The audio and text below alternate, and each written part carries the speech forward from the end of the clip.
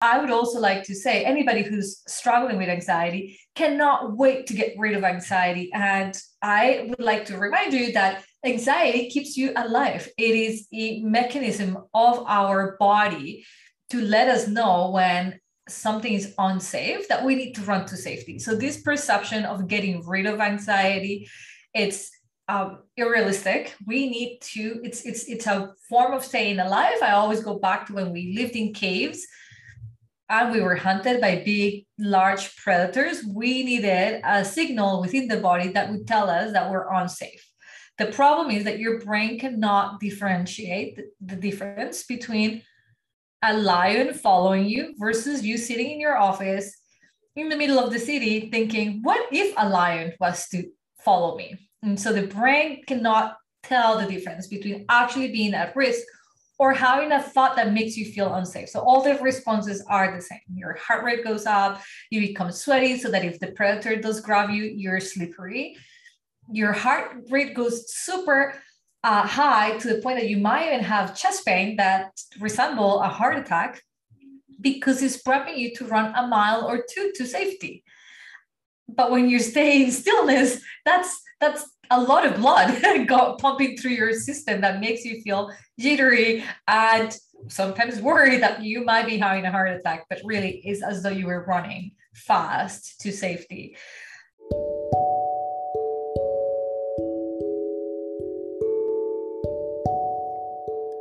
Welcome to episode 7 of the Discovering Alternative Healing podcast.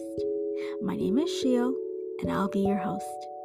I'd like to say a big thank you to all the listeners out there finding this podcast and inviting it into your life. With gratitude for your time, and may this podcast be of most benefit to you. I'd like to dedicate this episode to all the alternative healing practitioners around the globe for their continued commitment in helping others heal to live healthy and empowered lives. In this episode, leadership mindset coach Olga Lacroix talks to us on how to be friends with anxiety and fear while doing the work to transform our mindset to live well and whole. Olga gives us tips on how to recreate happy feelings for self-love, and perhaps you can share what you do on our Instagram community. To always get notified of a new podcast, depending on the platform you're using, please click subscribe or follow on the top of your screen. To be part of our Instagram community, we're at Discovering Alternative Healing. Hope to see you there. Additionally, I'd love to hear from you. Please feel free to drop me a message on the Anchor platform. May you continue to be nourished by the power of consciousness. Hi, Olga. Welcome to the program. Hey, thank you so much for having me. I'm excited to be here. Me too. Can you please tell us a little bit about yourself? Absolutely. I am a mindfulness coach, as you know. I am a former therapist. So my name is Olga Lacroix. I should start there. And I live in Ottawa, Canada, but I was born and raised in Colombia. I've been in Canada for 19 winters, but who's counting? Wow. So yeah, I got here at a sort of early age. I was already in university when I had to leave my country. And I've been here ever since. I've been in Ottawa actually ever since. For those who are listening outside of Canada, this is the capital. Unlike most people think it's Toronto, we are the capital. It's a tiny city. It's a beautiful, peaceful city. Loved it so much, I've stayed here. And I am a former therapist. I went to school to become a social worker after I shift from law school. So I was in law school first. I did things in reverse. I went to law school first. While in Colombia, I started. And then when I moved here, I made a shift and I became a social worker. And I didn't think I was going to want to do clinical work, which is the one-on-one. I've always been policy oriented. I wanted to create macro change. And so I thought policy was my way to go. But I am a great clinician. that's what I do best. And so I decided to do some clinical work, which I did for our Children's Aid Society for almost 10 years, as well as I did some addiction counseling, and I work with women victims of abuse as well in different organizations. And when I moved within Children's Aid to an executive position where I was going to be writing policy and I was going to be doing what I really wanted to, being one of the youngest executives and definitely one of the fewer visible minorities, I realized I didn't love it. One year into the job, I had made it this wonderful, position that I worked so hard to get. And once I got it and I did it for a year, I realized that as long as I worked for somebody, there was going to be some limitations into how I thought I could help people. And so I decided to open my private practice, which is initially was a brick and mortar place where people could come in for meditation, yoga classes, as well as counseling. That's initially all I was doing. And it's been 2 years since I had my son that I shift entirely, closed my brick and mortar. I am only online. So I was a pre-COVID online service provider. And I shifted from therapeutic work to only coaching, specifically mindset coaching for women and coaching for women with infertility. So I've got two sister businesses, and one serves women who have struggled with recurrent loss, pregnancy loss, and trying to conceive. And then the one you found me through, which is Olga's Way. And I work with women who want to improve their mindset. Yeah.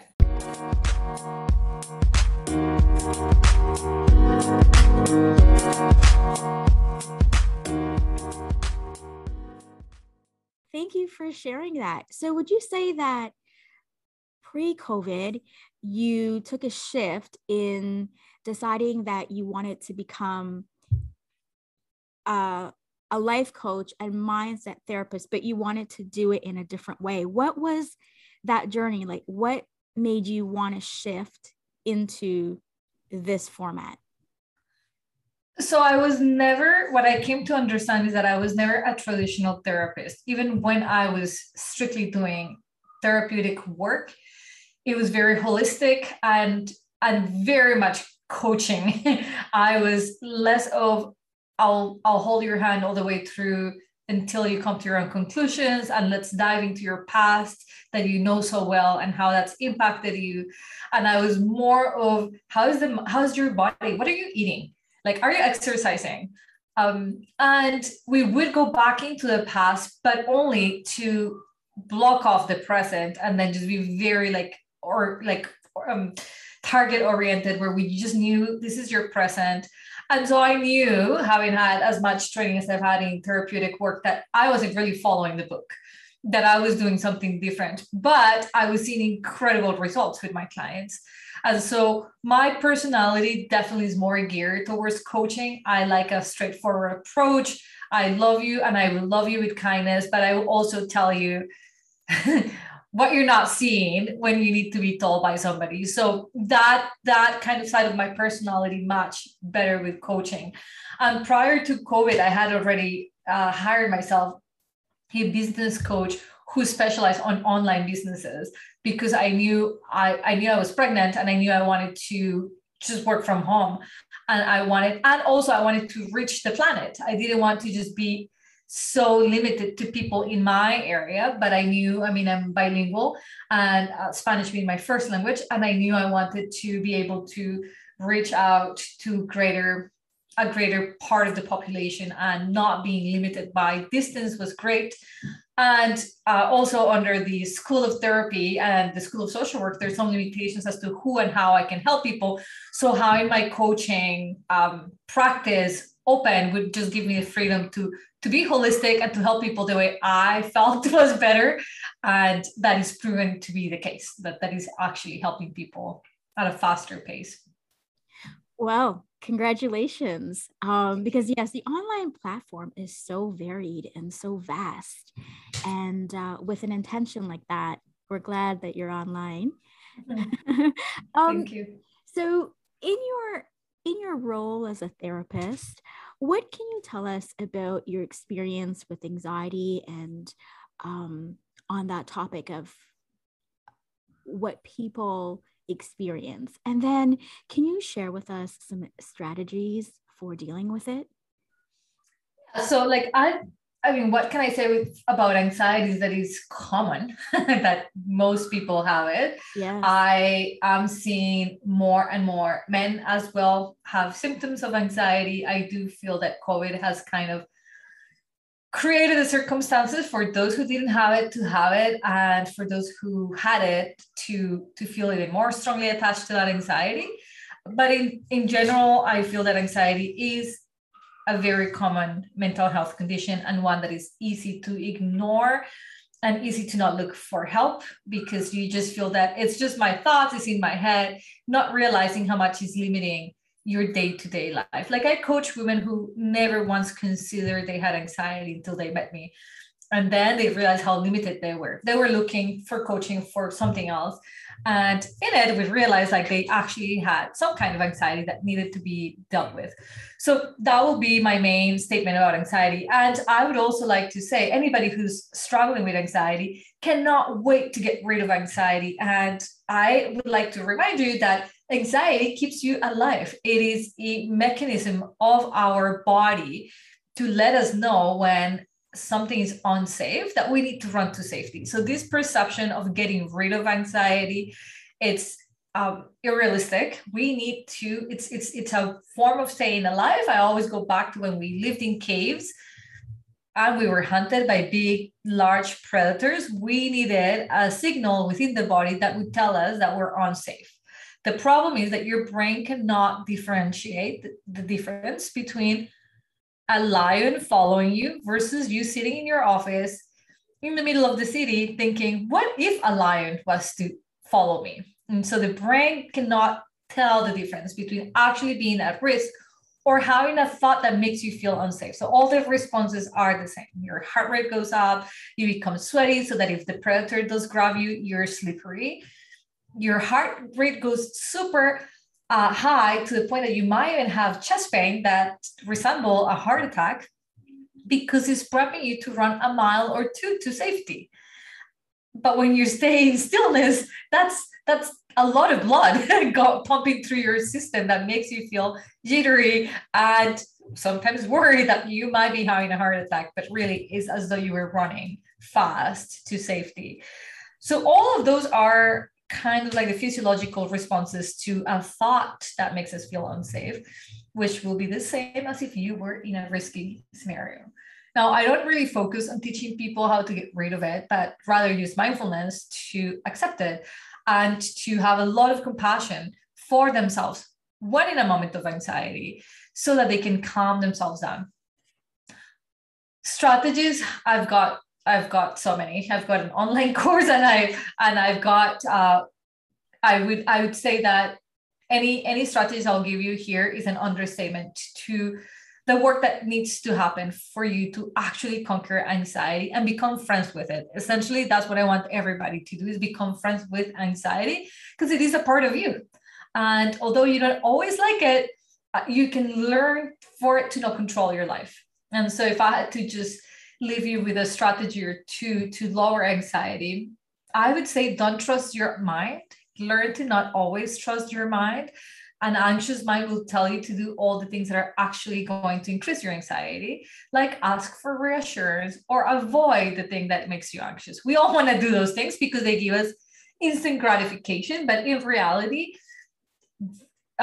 we know through research that avoidance and asking for reassurance are long-term contributing to your anxiety, letting the brain know that you are in fact unsafe. So as much as you can, do not seek out reassurance from the outside world. Rather tell yourself, I'm calm, I'm okay. This is just a thought. I am not my thoughts. Like, just bring yourself to a place of safety. If you can remind the brain that you're safe at this moment in time, your brain will be like, oh, good. So we don't have to run, and like nobody's going to eat us and we're safe. That will help you reduce immediate symptoms of anxiety. I highly recommend anyone with anxiety, no matter how bad it is or how not bad it is, to look for help. It's So simple. It's so simple to reach out and say to somebody, I've got anxiety, can you help? And by somebody, I mean a professional who can actually help you, who's not going to engage in your mental drama. So if you call a friend and say like, hey, I'm afraid my husband might leave me, they're gonna like, why? Has he shown you any symptoms? And so that's exactly what your brain wants you to engage in, that mental drama. Whereas a professional will be like, this is a thought. You can detach from it and not let that fear come and spoil your relationship and your experience in that relationship. So that's the main difference, in my opinion, between calling up a friend and saying, I'm feeling anxious, that they might, you might take the risk of them engaging in your mental drama and not in accuracy, what's actually happening, and not really helping you de-escalate the anxious thinking. And another strategy that I would highly recommend, other than just obviously asking for help and reassuring yourself that you are in fact safe right now, comes from mindfulness, which is come back to the present, engage your senses. What can you see? What can you hear? What can you feel at that moment in time? So breaking the thinking pattern of anxiety to just coming back to the present. One of my favorite exercises, we can do it together, is tell me 3 things you can see from where you're seated right now. Right now, I could see my lamps. I could see a piece of art, and I could see a teapot. And tell me 3 things that you can hear from where you are right now. 3 things I could hear. I could hear your voice. Mm-hmm. I could hear the air conditioner going, and I can hear cars outside. And 3 things that you can physically feel from where you are right now. Physically feeling, I could feel my hands. Like, is that what you mean? Resting on each other. Yeah. I can feel my hands. I could feel my body sitting on my cushion. Mm-hmm. I could feel my heart beating. Okay, so let me ask you something. What happened while you were answering these questions? Where was your mind? It was on the things I was thinking about. Right. So if you had been anxious, I had just disrupted your anxious thinking, like what we call the hamster on the wheel. I actually got the hamster off the wheel for that moment. You don't need me to ask you these things. You could just say, hey, I'm gonna do the three exercise Olga taught me. You can increase it to 7 things you can hear, 7 things you can feel. What it does, it takes the brain out of I am gonna die mode to, oh yeah, I'm in the present, I'm safe. It's a different way of saying you're safe. If your brain is as stubborn as mine when I'm feeling anxious, you're gonna have to do back-to-back this exercise a few times before the mind gets it. Okay, we're not thinking about that thing. Like that's just is not the time. So how is that for strategies? Did you have one in mind? That I know you've been following me for a while. So I have. You had some maybe that you want me to talk about. I'll be happy to. I have on your Insta post, you had you had 4 strategies you talked about. I can't remember them off the top of my head. But then you got into saying that, like you're saying, it's just a thought, and don't allow your thought to take over you, that you're not your thought. And I thought that was just powerful, is that, you know, when you have anxious thoughts, you have to remind yourself that, you know, you are not your thought. Right? Do you see it? Can you see that? I'm looking for it. Yeah.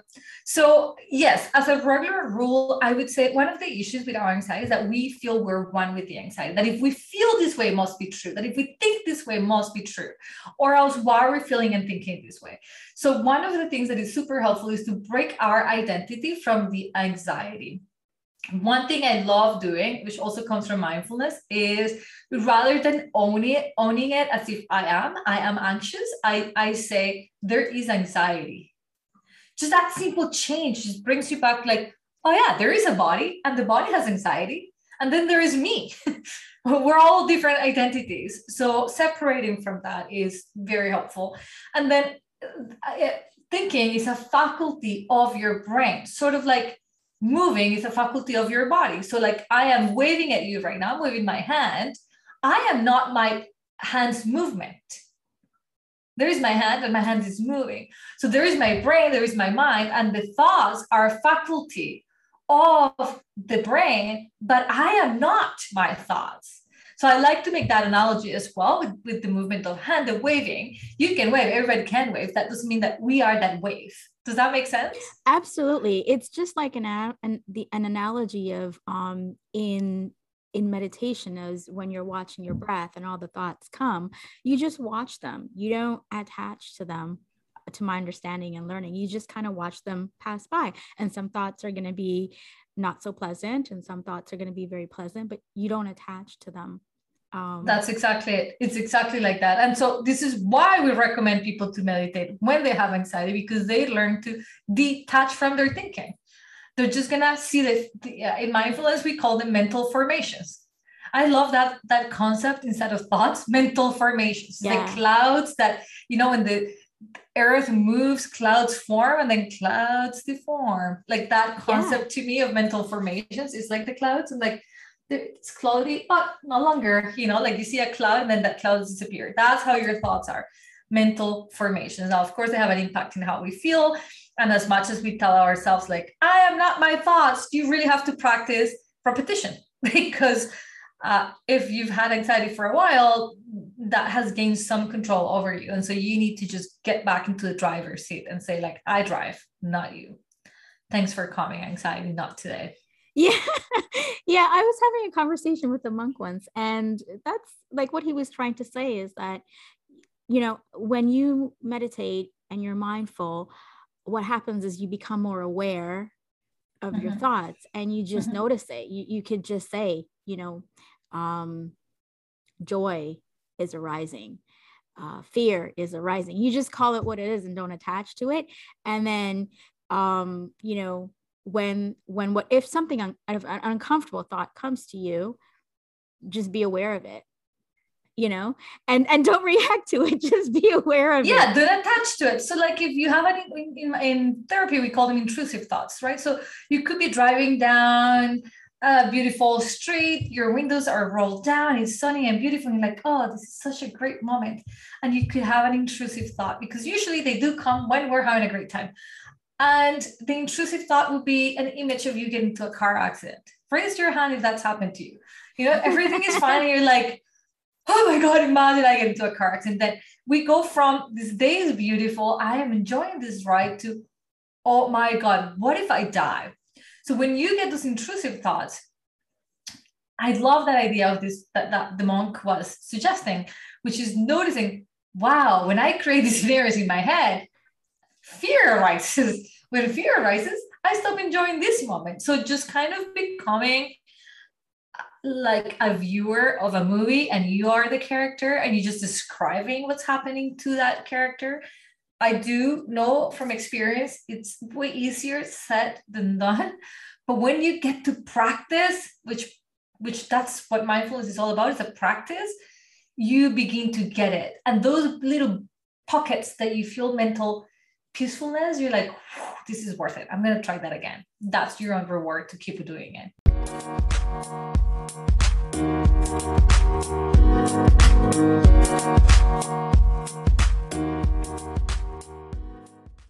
You're all about, to my understanding, empowerment, confidence, living your best life. And you give great strategies on how to do that. And with that comes fear sometimes. And so how do we remove fear and noise from others into living our best life? Because I feel like sometimes when you make a choice, anxiety might come up about that choice you've made. Fear comes up about that choice you've made. And then, you might share it with people, and then their fear comes on to something you thought was going to transform you. So how do we navigate where, you don't want to shut people out of your life, but at the same time, you want to live your best life? Yeah, so that's like a convoluted question. That's why I do 12-month coaching programs to help people exactly in the how to do that. And I do want to emphasize time. It takes time to get there, okay? I think that we are in such a big rush to get places and like, I just want to be confident and not give a crap about what anybody says and just live my best life. And that might be what we do the rest of our lives, that, that we're attempting to practice that.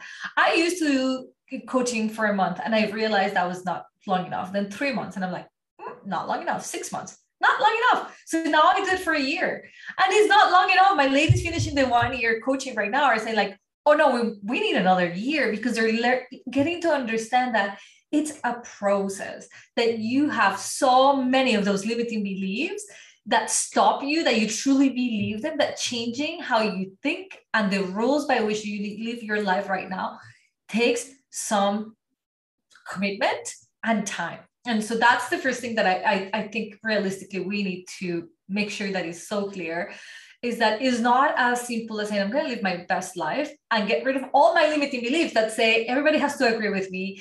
This is going to be transformational to everyone and everybody's going to be clapping, and that you might encounter those difficulties. And when somebody's not agreeing with you, then you have another set of limiting beliefs that says, oh, I'm a bad person, or what's wrong, and so I tell my clients, you either psych yourself in or out of things, and you have to be asking yourself, am I psyching myself out? And if so, how can I psych myself in? In terms of empowerment, I am all about empowering women because I am convinced that happy women are happy partners, are happy mothers, are happy employees, and we are the force. We're the heart of this planet. And when the heart is strong, the whole body moves. Like, there is no question in my head that investing in empowering women is one of the best investments that we can possibly make as a planet. And if you are a woman, I think that we have to own that we're the heart, that we influence. When I'm happy, my home is happy. When I'm sad, my home is sad. When I'm angry, people are walking the eggshells in this household. We introduce ourselves before we even speak by the energy we walk into a space. So when we begin to do self-work, when we begin to just not be afraid of succeeding, in my experience, most women are terrified of success. They think they're afraid of failure, but because they think that they're afraid of failure, they'd rather not succeed. We're actually afraid of being the greatest, best, wealthiest, happiest, healthiest, strongest, you say, like, you name it. We're afraid of that. We're like, no, I just want to be average. Nobody can see me and I'll be okay. If I fail, it's not from a high jump. It's just a very small jump. So my empowering of women is coming from a place where I understand as a planet will be better with stronger women, as I believe about men. And I used to work with men, as I still do. Clients might hear this and be like, hey, I can't. I still do. Word of mouth. And normally it's like husbands of women I've worked with, that they are so impressed. They just want to do the same kind of work. And so that's kind of fun. It happens naturally. But all of my coaching programs are designed towards women specifically. And so how do you quiet down the noise of others? It's a process. It doesn't happen overnight. And how do you step away from fear is also a process. And I will say, as I was listening to the messages of my clients this morning, where we're all working on being courageous, that's our goal for the next 2 months, is to do things with courage, transform that fear for courage. As a woman who's done a lot of things that I was terrified of doing, I will say, do not wait for fear to be gone. Just become friends with fear. Do it with fear and all. You'll get places. But if you tell yourself that fear must be gone before you take action, I'm not sure you will ever take action, because fear, the more you feed fear, the stronger and the more paralyzing it gets. So I like to think of fear like I think of trauma as my pet. Goes with me wherever I go. We just go together, but I am walking this pet. This pet is not walking me. And it's so gratifying when you get to the other end and you're like, oh my God, I was terrified of doing this, but I did it. And that's when my clients come to celebrate successes. Usually it's because they've done something that they used to be afraid of, and now they've done it. So we're not waiting for fear to be gone. We're not waiting for people to approve of our doings, but we're here to do it courageously because that's the best that we can. I love that. I love that. And in terms, like, yeah, just like anxiety and fear and negative emotions, they're part of us, and we should honor them because yes, they do protect us. But at the same time, don't let it rule us into not doing the things we need to do to grow. Fear is always going to be there. I feel whenever you're doing something that you've never done before, it's something not in your element. I think it's a healthy feeling to have, so that you could, maybe think things through and be cautious about it. But Absolutely. like you said, have that courage to move forward, to transform that fear into courage. I love that. And when you transform, there's this confidence that you get. You got it. And so do you feel like confidence, because sometimes I think when you want to do something, sometimes you lack the confidence. And is confidence something that's innately in us, or is confidence something that we grow to acquire? I think both. I am a mom to soon to be 2-year-old, and I have seen with my own eyes how confident this little boy is. So he was born confident, like he.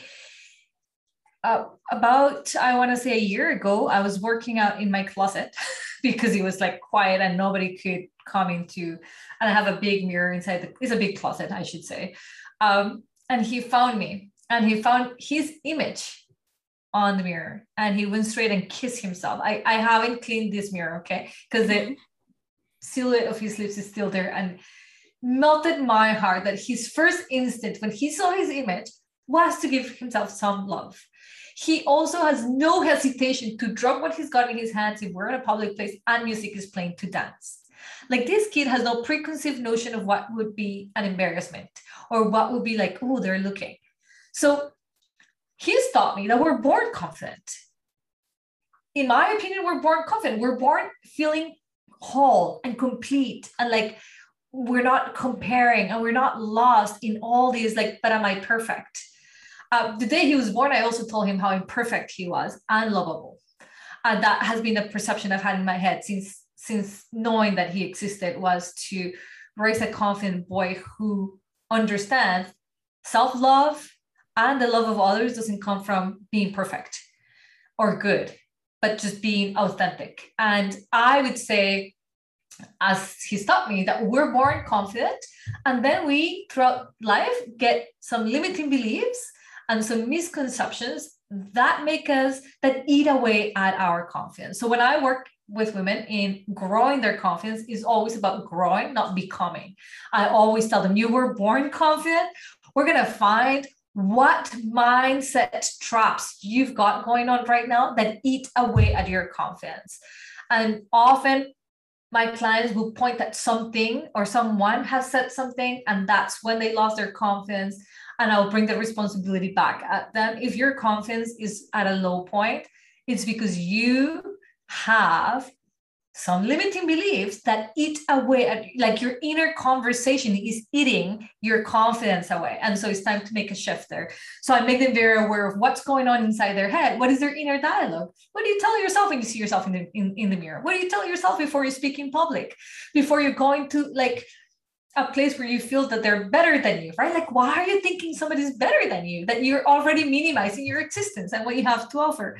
So I don't know if that answers your question, but I'm very passionate about that confidence. I believe we're born, and I believe that it's our job to grow our confidence and to protect it from our own thoughts that will impact it and will just take it away, break it. I love what you said. I love how you had this insight from your son.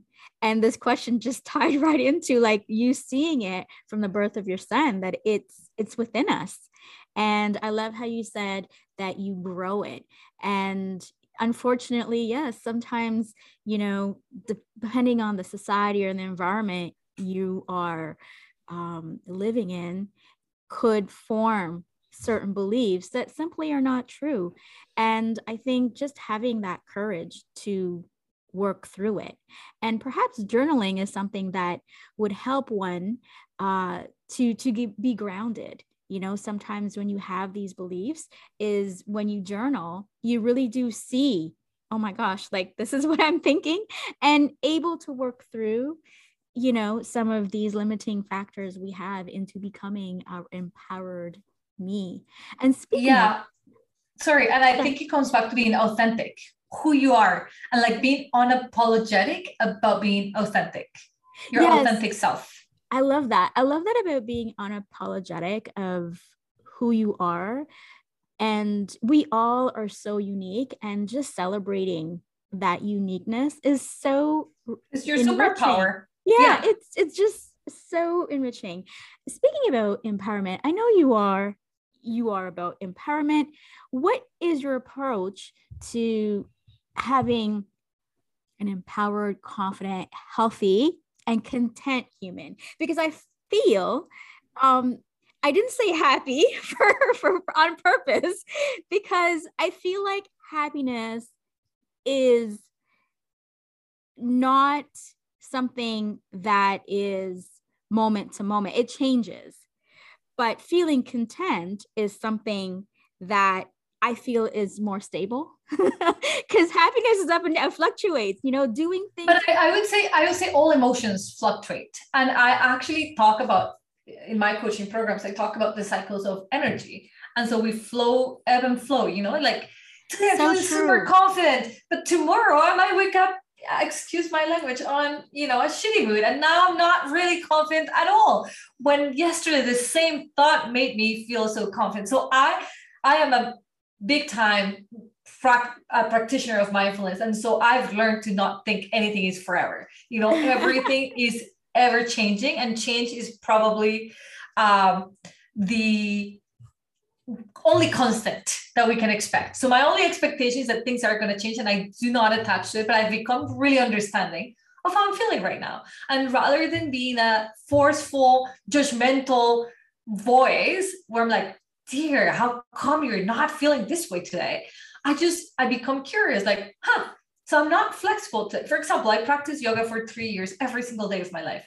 Wow. And I noticed some mornings I was able to a very intrinsic pose, and others the very next day I wouldn't be able to do it. You would think that you always got it. And so I've learned that if I didn't sleep, that if I had wine, or depending on what I ate, my body will respond differently. So it taught me to be really compassionate about that change and not be disappointed that, hey, you were supposed to be at this stage and now you're not. So how to be healthy and confident and empowered and happy and content are all tasks that you never stop working at. I think that society has sold us a bullshit reality where you do it once and then you're confident for life. Like, wouldn't you be like happy for life, content for life? No, nobody is anything for life. Not even alive, right? Like you're born and you will die. Nothing is indefinite and constant that way.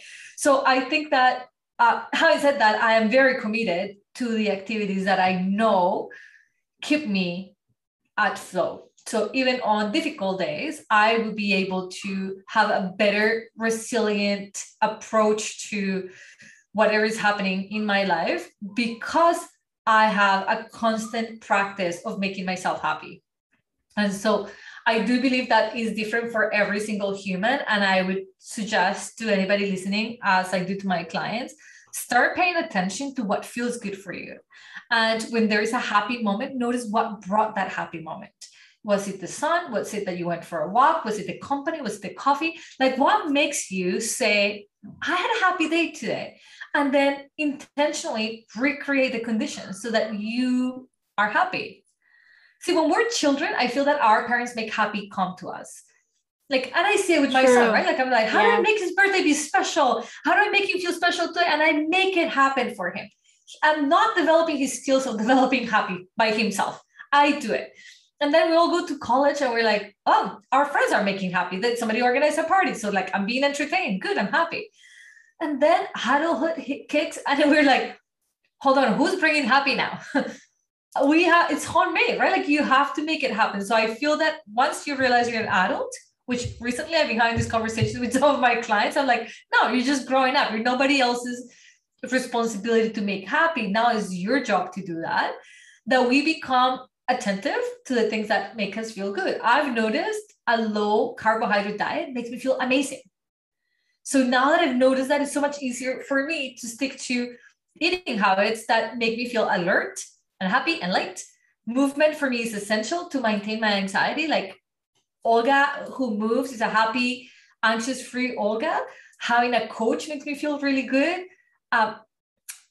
Being in family moments makes me feel really good. Having my coffee morning as a routine in quiet before my family wakes up, that's my thing. That makes me happy. So, having an ongoing list of things that feel happy for you and then intentionally recreating those conditions, I think is how you have that sustained routine to be all things that make you feel good. That's so awesome. And I feel like with what your approach is having an empowered you and being a confident you, like setting a foundation, like having a real strong foundation of self and setting things up that you may want to achieve in your life, having that vision of where you want to go, and then being healthy, like having, like you talked about, noticing when you eat certain things, how it makes you feel. And then, noticing when you do certain things, how it makes you feel, and recreating those things. When my clients tell me I had a great day, I ask them what brought it up. And when they say, I don't know, that's their homework. You figure that out. I love that. Because how are you going to recreate this feeling? You liked it? Yes. Okay. So what made it possible? Or when they said, today I was able to not cave into my anxiety. I'm like, why? How come? What was happening that made you have that power today? And so once we become aware, we're like CEO in our life, right? Like you're the boss. Now you're like, I can do this. And you said it, you build on your confidence because you realize you're capable. Yes.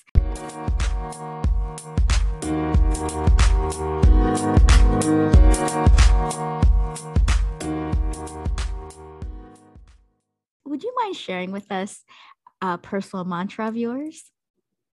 I've got two that I go to all the time. One is I am calm, especially when I don't feel calm. I always go to I am calm, and it's incredibly powerful. And the second one I use on a regular basis is I can and I will. I love that. I love that. What brings you joy and reward in your practice? Showing up. Just me doing my work is the greatest reward. And of course, seeing my clients succeed and just getting to places that they never even imagined was possible for them. That is, I have a meeting with my coach in the next few minutes. And he asked me last time, well, okay, so if you could start all over again, what will you be doing? I'm like, I'm doing it. Like, I wouldn't change a thing. I get paid to do what I love doing, which is such a great reward in life, That is so amazing that you found what gives you juice. That's amazing. Yeah. How can you be reached, Olga? I welcome everyone to reach me at www.olgasway.com. That's my website. But if you are interested in having regular mindset tips, join me inside Instagram at olgas.way. And if you do visit my website, sign up for the newsletter. Every Monday, I send a mindset tip newsletter. So I am very generous with the giving of information. I absolutely love helping as much as I can and providing free, great content to humanity. I also have a podcast called Journey to Happy. So if you're interested in listening to more mindset tips, that's the place where you and I can hang out. That's where you can find me. Thank you so much, Olga. This has been so amazing to listen to you and learn from. Thank you so much. Thank you for having me. Really, it's a great honor. And I can't wait to see this go live. And hopefully you and I together made a difference in some listeners' lives. That's what we're here for. Yes. Thank you, Olga.